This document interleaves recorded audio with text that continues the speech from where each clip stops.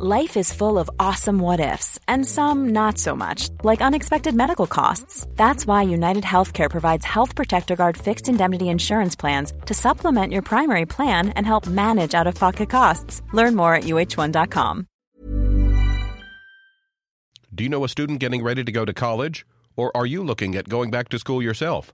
The Woodward Hines Education Foundation and the Get to College program help more Mississippians get to and through college to get certificates and degrees that lead to meaningful employment.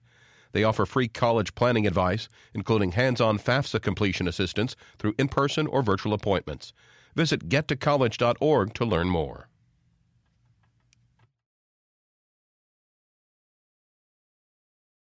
Of Archives and History for the special exhibit Spirits of the Passage, the story of the transatlantic slave trade, open now through August 11th.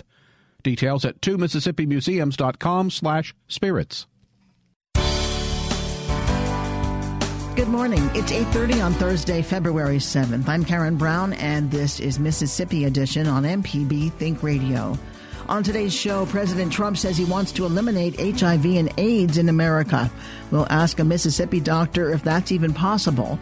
And a Mississippi woman shares her initial reaction to the man who gave her HIV. My feelings at that time was murder.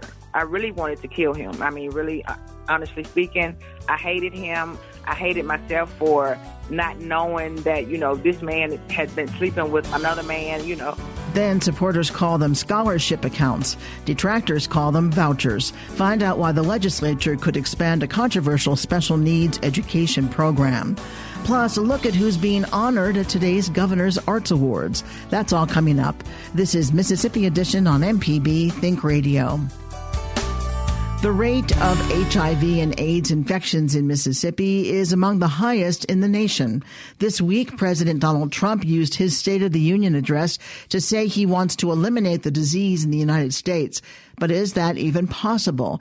Joining us to shed more light on how Mississippi compares to the rest of America in HIV and AIDS cases is Dr. James Brock with the University of Mississippi Medical Center.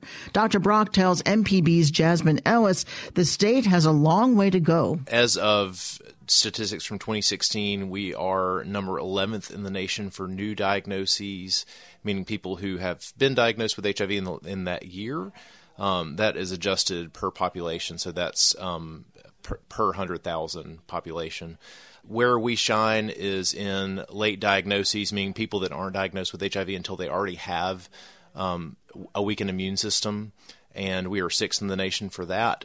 And then our age-adjusted mortality is among the highest in the nation as well. In the state, we are seventh in the nation for age-adjusted HIV-related mortality. What treatments are available for people who are affected? For people who are HIV positive, combination antiretroviral therapy has been a cornerstone of HIV treatment since 1996. And therapies have continued to improve. They've become increasingly more convenient. The side effect profiles are continuing to improve, and now most patients with HIV infection can take a 1-pill-a-day regimen for HIV infection. They are highly effective and very well tolerated. What would you say to someone who is nervous about getting tested or nervous about coming to a doctor and because maybe they're having trouble dealing with their diagnosis or they're dealing with reactions from family members and friends that might not be supportive? What is some advice for them? Knowledge is power. They estimate that about 1 in 7 people in the United States do not currently know that they have HIV infection. So if one is diagnosed early, then you can do something about it and get started on antiretroviral therapy and never get sick from HIV as long as the HIV positive person stays on treatment. For those that are high risk and HIV negative, that's also very important to know because there are some very effective HIV prevention treatments out there. It's known as pre-exposure prophylaxis or PrEP, and that's a 1-pill-a-day regimen that is extremely effective, virtually 100% effective at preventing HIV infection for those that are negative and high risk. How affordable are these treatments? Are they expensive or? They are. The medications retail would amount to about $3,500 a month for most of these single tablet regimens. However, insurance covers the cost of the medications. For those that are uninsured and have a financial need, the federal Ryan White program will cover both the medical care and the medicines for anyone in the United States and its affiliated territories. And then as far as PrEP coverage goes, PrEP should be covered by all insurers. For those that are, believe, below age 40 and are uninsured, there is a program called the Medicaid Family Planning Waiver that provides limited Medicaid for family planning services, and that actually includes PrEP care. So for those that are HIV negative, access to PrEP should be available for even those that are uninsured if they're below a certain age cutoff. I wanted to ask you because did you watch the State of the Union address at all? President Trump mentioned that within the next 10 years he would like to see HIV and AIDS eradicated within the United States. And I wanted to know, is that a possible thing? Ending the HIV epidemic is completely doable in the 21st century. We have the tools that we need to be able to end the epidemic. Rolling it out is a lot more challenging, but the cornerstones of ending the epidemic include screening those that screening everybody. So the CDC and the U.S. Preventive Services Task Force recommend universal HIV screening for everyone age 16 to 65. UMMC's Dr. James Brock. Jacqueline Wilson has been living with HIV since her diagnosis in 2006. She talks with our Jasmine Ellis about her experiences since then, her feelings toward the man who infected her, and the reactions of her family and friends. It took me about a year and a half to really just come to terms with the fact that I was going to have to live with this for the rest of my life. But I contracted it from somebody that I was in a relationship with. And I thought that, that I was the only one that he was sleeping with, and to find out that he was sleeping with a man, which was also my first cousin. And like I said, I didn't find out until 2006, and I found out in prison. I was sentenced to 8 years in prison for sales of drugs or cocaine or whatever you want to call it. But anyway, I found out 2 weeks after I got to prison that I had contracted HIV, and I called him and told him, and he told me that he already knew that he had it. He just didn't know how to tell me that he had it. I learned to just really depend on God for a lot of my strength so that I could get through the fact that, this is something that I'm going to have to live with for the rest of my life. I'm going to have to take some type of medication for the rest of my life unless, there's a cure and I'm able to afford it. What was your reaction when you found out that the person you were in a relationship with, that all this had happened and that you contracted the disease from the person you were in a relationship with? What was your reaction to that, especially since you just said he had relations with a family member of yours, correct? Yeah, and my family member was a man. Is a man, rather. So I didn't know that he was on the down low, as you call it, or whatever. And my reaction to that, when I first found out, I was numb because I thought that there was, that they were making a mistake. It was a guy from the health department that came. He told me that he would come back in 2 more weeks and test me again. And he did. And it was still, I was still HIV positive or whatever. But he told me that the person that I gave him was already in their system. So that alone really just tore at my heart because I'm like, how could you do this to me? And, I was in love with you. I did everything that I could to make things work between us. And this is the repayment that I got. So my feelings at that time was murder. I really wanted to kill him. Really, honestly speaking, I hated him. I hated myself for not knowing that, this man had been sleeping with another man. It was shocking, really shocking and hurtful. How did you tell your family members and your friends about it? What were their responses? Actually, I had a first cousin, and she and I were the best of friends before I went in to serve my time. And she was the first somebody that I actually reached out to.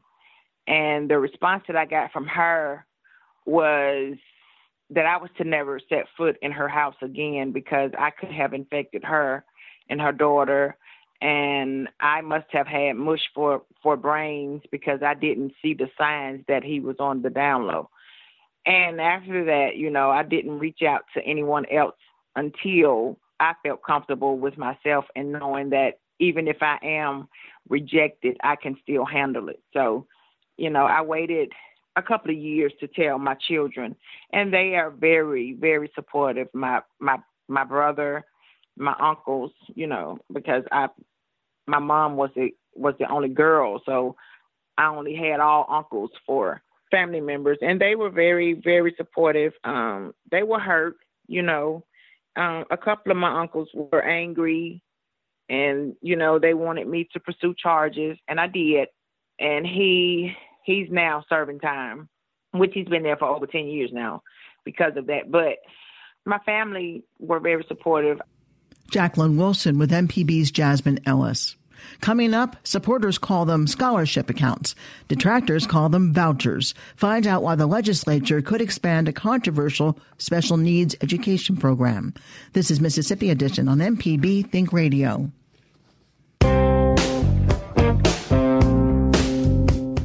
If your car won't start, how do you know if it's the battery, if it's the starter, if it's the alternator? What is an alternator anyway? I don't know. But AutoCorrect's guest mechanic does, Charlie Melton from Clinton High School's Career Complex. Join us today at 10 a.m. for AutoCorrect on MPB Think Radio and on the internet at mpbonline.org.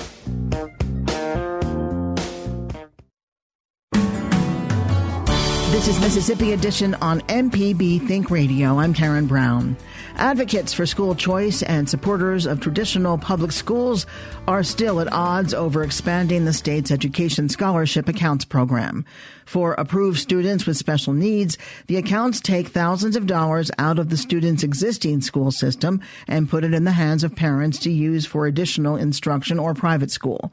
Advocates like Grant Callen of Empower Mississippi like the program and say it should be expanded. Callen talks with MPB's Desiree Frazier. The current Special Needs Education Scholarship Account program passed in 2015. It is serving almost 500 students really well.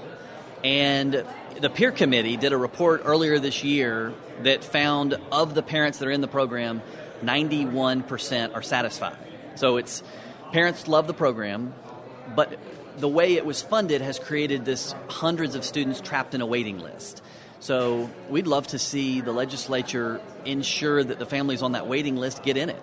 And so there's a couple of bills that would do that, and we're hopeful that the legislature will pass those bills to help make sure more kids get in the program that need it. Are you concerned at all about taking more money from public education to do this?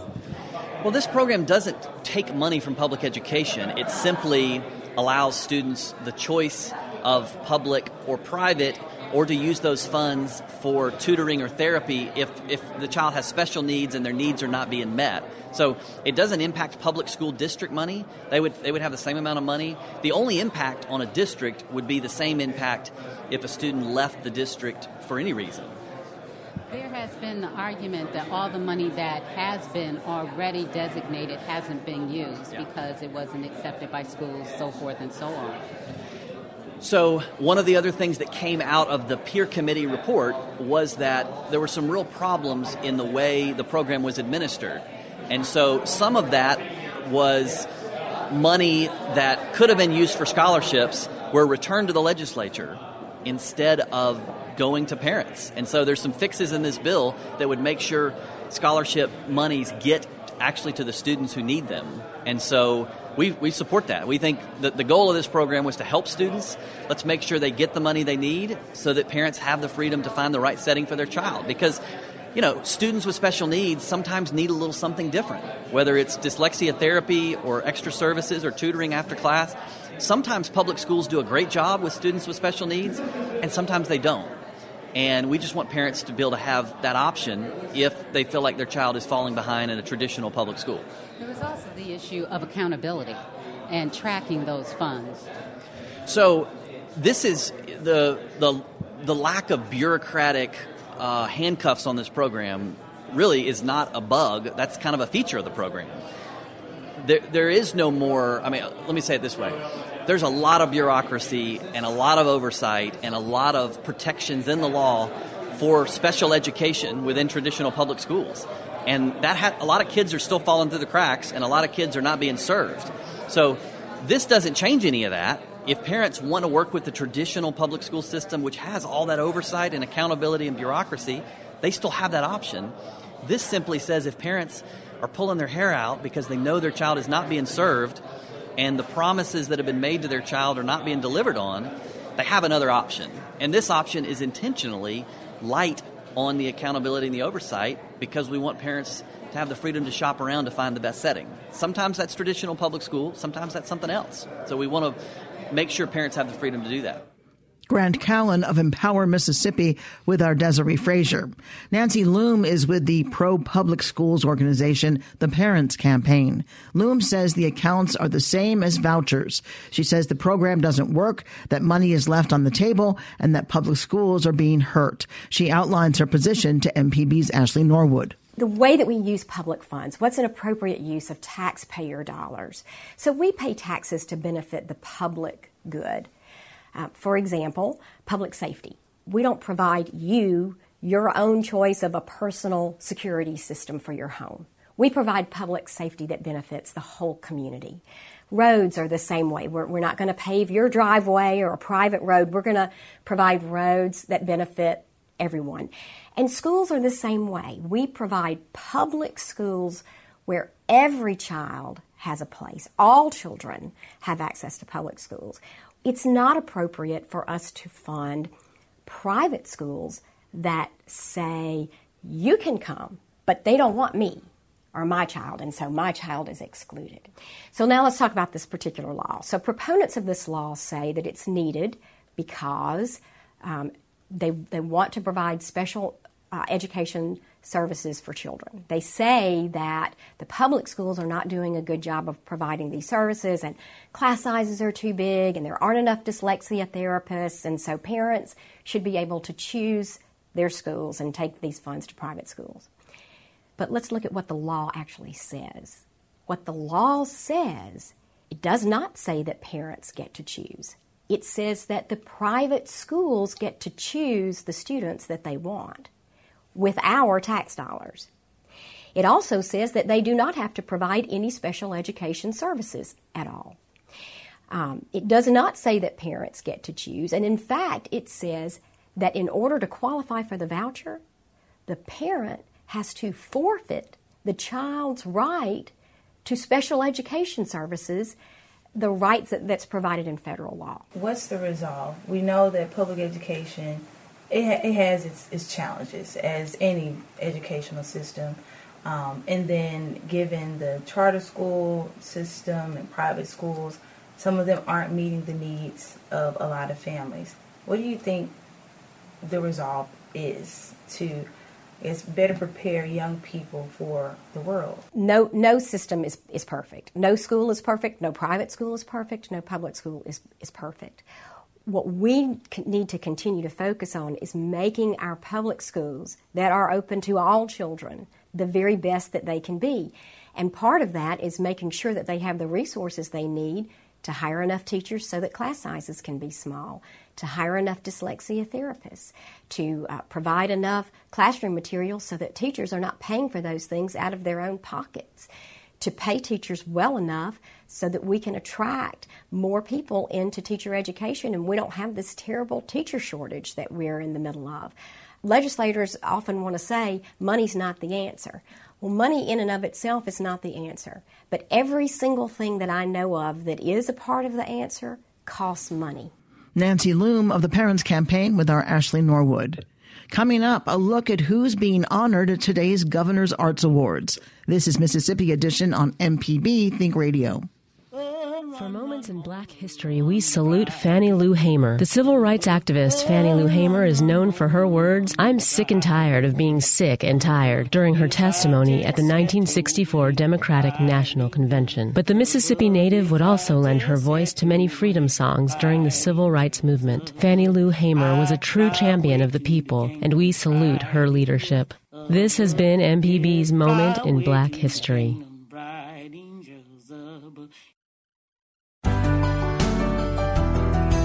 This is Mississippi Edition on MPB Think Radio. I'm Karen Brown. 7 Mississippians are being honored today for their contributions to the state's much-celebrated artistic culture. They will receive Governor's Arts Awards at a ceremony tonight. The list ranges from technological powerhouse Hartley Peavy and his wife Mary to the late James Patterson for his excellent photography. Julia Reed is an author and columnist originally from the Mississippi Delta. She's being honored today. In a recent conversation, she talked with us about her writing process. I broke my elbow a couple of years ago crossing the street in New Orleans, which is a dangerous thing. I mean, you could get shot or you could fall in the pothole, which is what I did. And I couldn't type. I mean, I was in this ridiculous cast, and so I couldn't type. And everybody's like, oh, don't worry about it. There's all these apps for that. Well, I mean, Siri can't even understand me on my phone, so I wasn't very hopeful. And sure enough, none of the apps, the dictation apps, understood a single word I said except for the profanity which would come out of my mouth after they screwed up all my sentences, and then I'd have to erase that. So it was not a good system. But it was funny because people have always told me kind of what you did, and I take it as a high compliment, like, you write just like you talk. But, I mean, I think what you realize that what people call a voice with a writer is kind of a slightly more fine-tuned, heightened version of that person's voice. If I have a thought and I'm in the car and I know I'm working on something and I think I better dictate this before it runs out of my brain pan, I will turn on my phone and dictate the line. And it's never as punchy as when I type it. There's something about the alchemy of your fingers hitting the keyboard or before that, your pen to paper. It took me a long time to be able to sort of achieve the same raw or natural voice on a keyboard. I used to write stuff out in longhand and then retype it. I mean, I joke about it, but it's not really a joke. I've written some of my best stuff on the back of vomit bags on airplanes because you can listen to your own voice. It's one of the few places that you can't have a cell phone, and I try to look like Clint Eastwood when people start talking to me next to me. And so you really have some quiet time, and you're suspended in midair, and it's kind of a good time to listen to the sound of your own head. And so all of a sudden stuff comes really clearly into your brain pan, and you got to scribble it down, and there you go. You've got this vomit bag all white and pristine in front of you. And sometimes I do run in the house if I've had a thought and type it down. Author Julia Reed is among 7 honorees at today's Governor's Arts Awards. The ceremony is tonight at 6 at the Old Capitol Museum in Jackson. Also being recognized is the group you hear playing in the background, gospel music legends, the Canton Spirituals. To see the full list of honorees, visit the Mississippi Arts Commission website at arts.ms.gov. If you can't make it to the ceremony, the Governor's Arts Awards will air on MPB TV and Think Radio next Friday, February 15th. Stay tuned to MPB Think Radio for a full slate of Mississippi-based programs all morning long. Coming up at 9 o'clock, it's Creature Comforts. Then at 10 o'clock, it's Auto Correct. And at 11, stay tuned for Southern Remedy Kids and Teens. Did you miss part of the show today? Find past episodes of this and other Think Radio programs online by visiting mpbonline.org. You can also download the MPB Public Media app from the Apple or Google Play stores. Or you can subscribe to Mississippi Edition in your favorite podcasting app. I'm Karen Brown. Join us again tomorrow morning at 8:30 for the next Mississippi Edition, only on MPB Think Radio.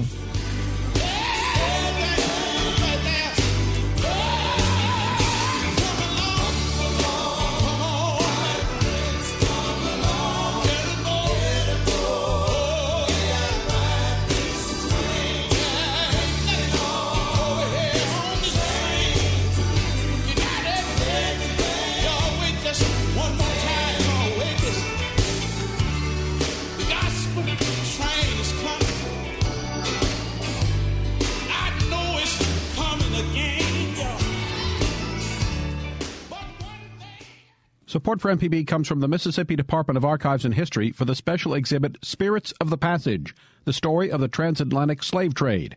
Open now through August 11th. Details at 2mississippimuseums.com/spirits. Behind every great cloud is a whole bunch of expensive computers.